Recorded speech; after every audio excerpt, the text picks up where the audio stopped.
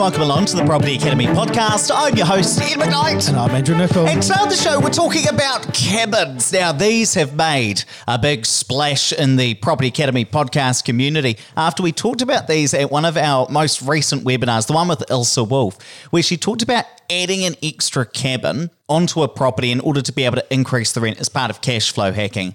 Now, it's quite funny because we had another instance, which Andrew's going to tell you about in a minute, with an investor also in the cabin business. Andrew, intro this for us. So it's quite funny. Just last week, I had a new investor to Opus come and have a chat to us, and she was telling me about how she rents out these cabins. Now, afterwards, I said, Ed, you need to ring this lady and get a bit more information because we'll do a podcast on it. But while I was having this conversation with her, there was about 10 minutes while I was trying to wrap my head around it, and there was quite a misunderstanding. So she said that she rents out these things for $75 a week, which sounds cheap. And I said, well, where do you keep them? And she said, we've got this commercial premises where my husband's building business operates from. We've got them all out the back there.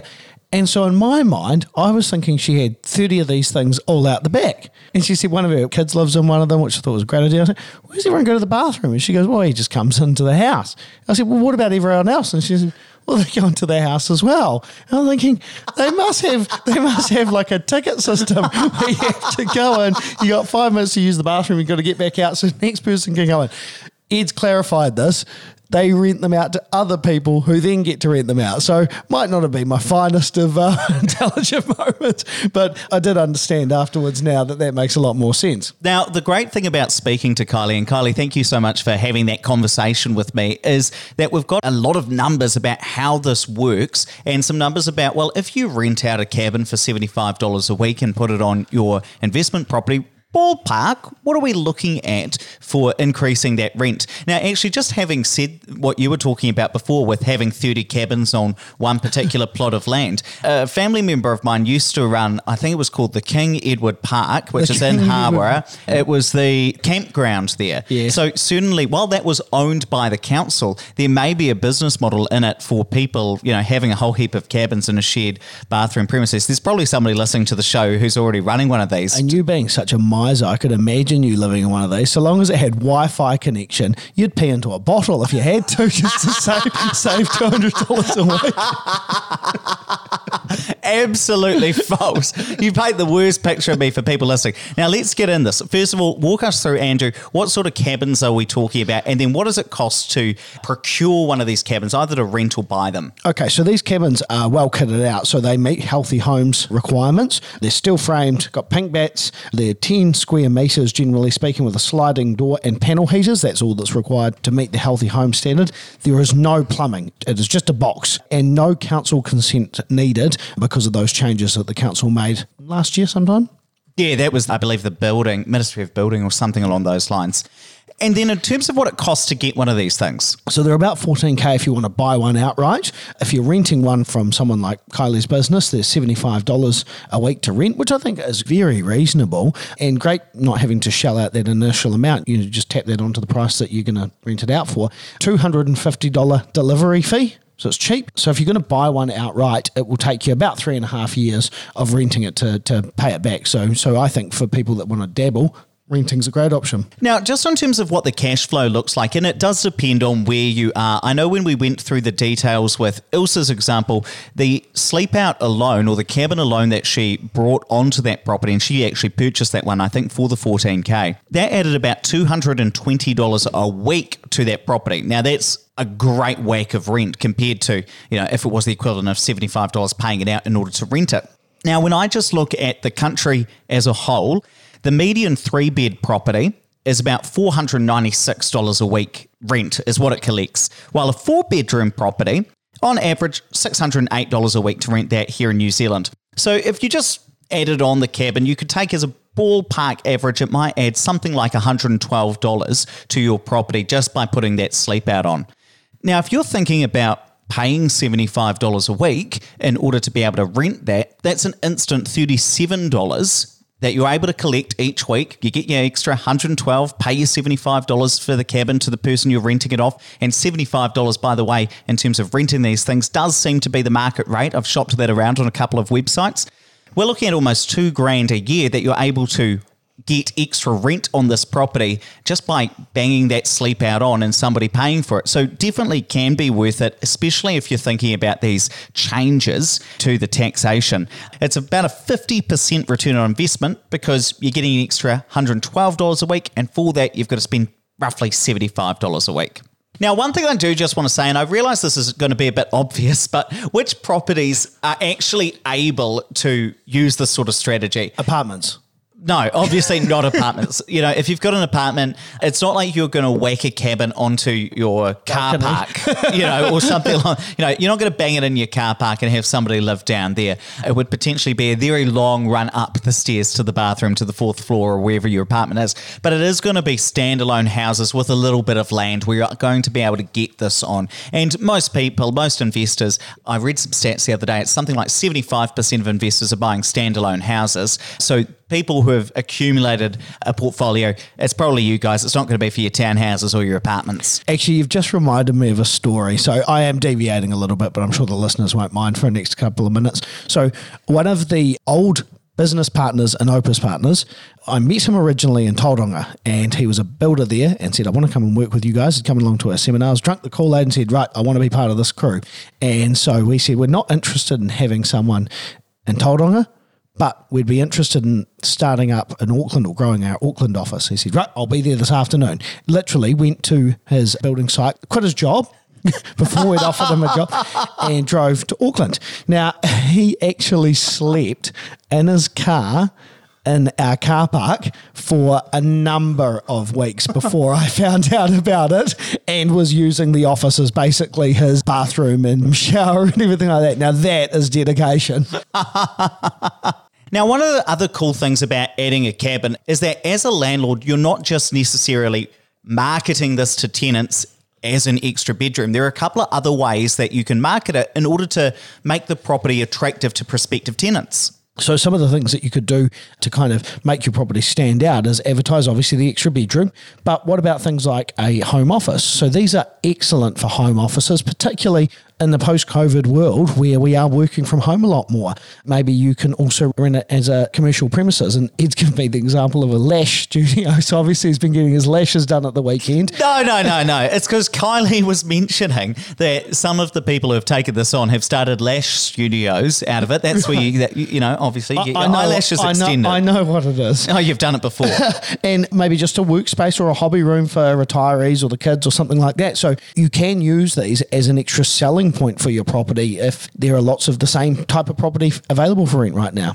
And actually, I really like the model of being able to rent things because you can use them while appropriate. So right now, there seem to be quite a few tenants who are looking for, you know, furniture packs, which aren't always the case. And there might be someone that wants, you know, a few extra appliances like a fridge freezer, which won't be necessarily included in a normal rental package. Now, some of my investors have said, well, do I go out and buy those things? I think if you can rent them, so we actually contacted Mr. Rentals to do a deal on such things, you don't have to put any initial outlay, and you can just take those things in and out as you need to based on a tenant's needs. These type of cabins are exactly the same. You can advertise and say, you know, for an extra $150 a week, you can have an extra bedroom. Now, some of the things you've got to think about, though, if you're listening to this and saying, yeah, I'm going to go get some cabins, bang them on my properties. Now, first of all, you've got to think, well, can you actually get it into your specific property? Because often if you've got to put this cabin at the back, in the backyard, which is pretty typical, you do have to crane it over the corner of the house. Now, the cranes that are being used in this case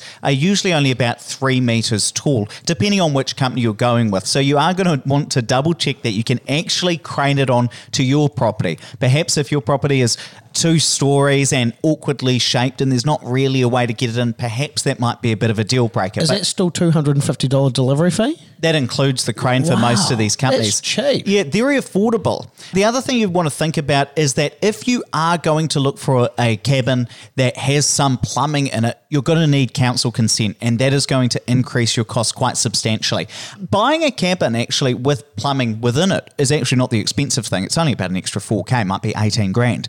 But once you start adding in those council costs, that's where it'll start to spiral. Some other things you've got to think about is you've got to make sure that sleep out or the cabin is close enough to the house so that people are able to run into the bathroom or in for dinner. Just some simple things about where you place it. And two other things. First of all, electricity.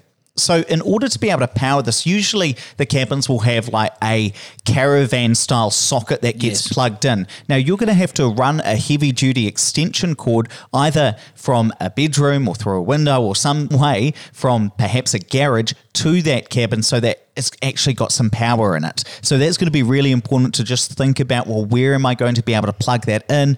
Is that going to be a good solution? You know, you don't want an extension cord hanging out the bedroom window necessarily, because then you can't shut the bedroom window without getting rid of the extension cord. So you just, some things that just a bit practical. One other thing you're going to have to check yourself is any insurance. You're still going to want to have contents insurance on the sleep out. You'll just need to check in with your insurance company, or at least your tenants will need to check in with their insurance company to make sure that they're covered in that case as well. But talk to us as well, Andrew, if you want to get one of these cabins, where can you get them from? Or what are some of the suppliers that we've kind of got some good confidence in? So if you're in the Kapiti Coast, you can talk to Gardner Homes, which is Kylie's company, and obviously these guys have the rental option.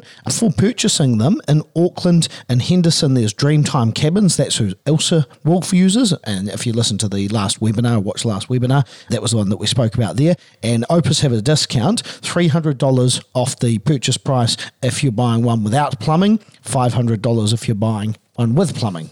Now, one of the other things that I thought was really interesting when I was on the phone having a wee chit-chat to Kylie was that this is another property type of business, renting out these cabins, which can help to build a bit of a passive income. So I know Kylie, and thank you for allowing me to share this, you know, have 30 cabins out there that they're renting to different people.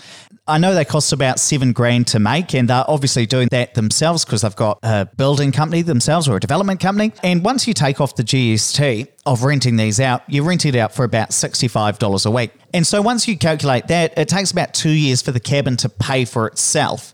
Now, there aren't any other costs other than getting the cabin there in terms of the person making them. So after that, it can become pure profit. Obviously, you've just got to wait out those 2 initial years for that money to come back in. So it can become quite a tidy source of passive income. And I'm not telling everybody listening to the show, I'm not saying to you, go start a cabin business, go build some cabins, because the numbers work in this specific situation because they've got building skills and they've got the equipment all there and they've got the infrastructure to be able to do it. But it's an interesting case study of what can be done through property in another way to build a passive income other than just investing. And I found that really quite impressive. Just 2 things as well, if you're thinking about this sort of business. Obviously, insurance is a big one. So for Kylie or Gardner Homes, in order to be able to insure these, it would cost them about $4,000 per year to have that cabin on somebody else's land and them insuring it for things like fire in that instance. And so they self-insure. They're not using an insurance company in case something bad happens to that,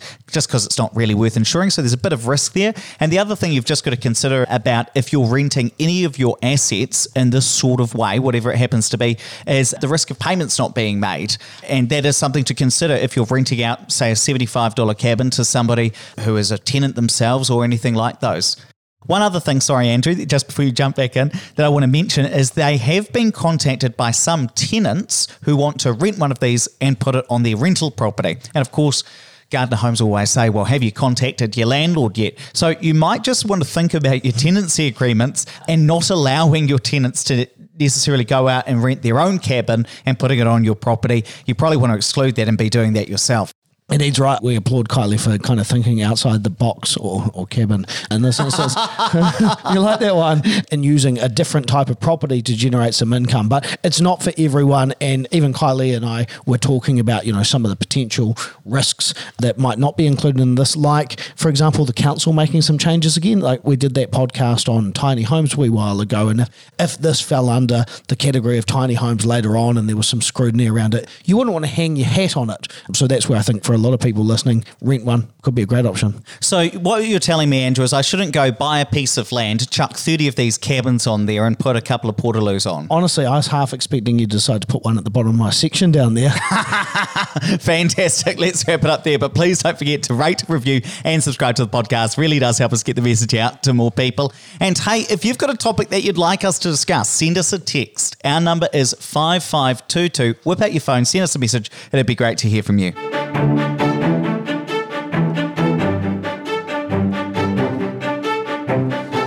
Thanks for listening to the Property Academy podcast. I'm your host, Ed McKnight. And I'm Andrew Nicol. And we're going to be back again tomorrow with even more daily strategies, tactics, and insights to help you get the most out of the New Zealand property market. Until next time.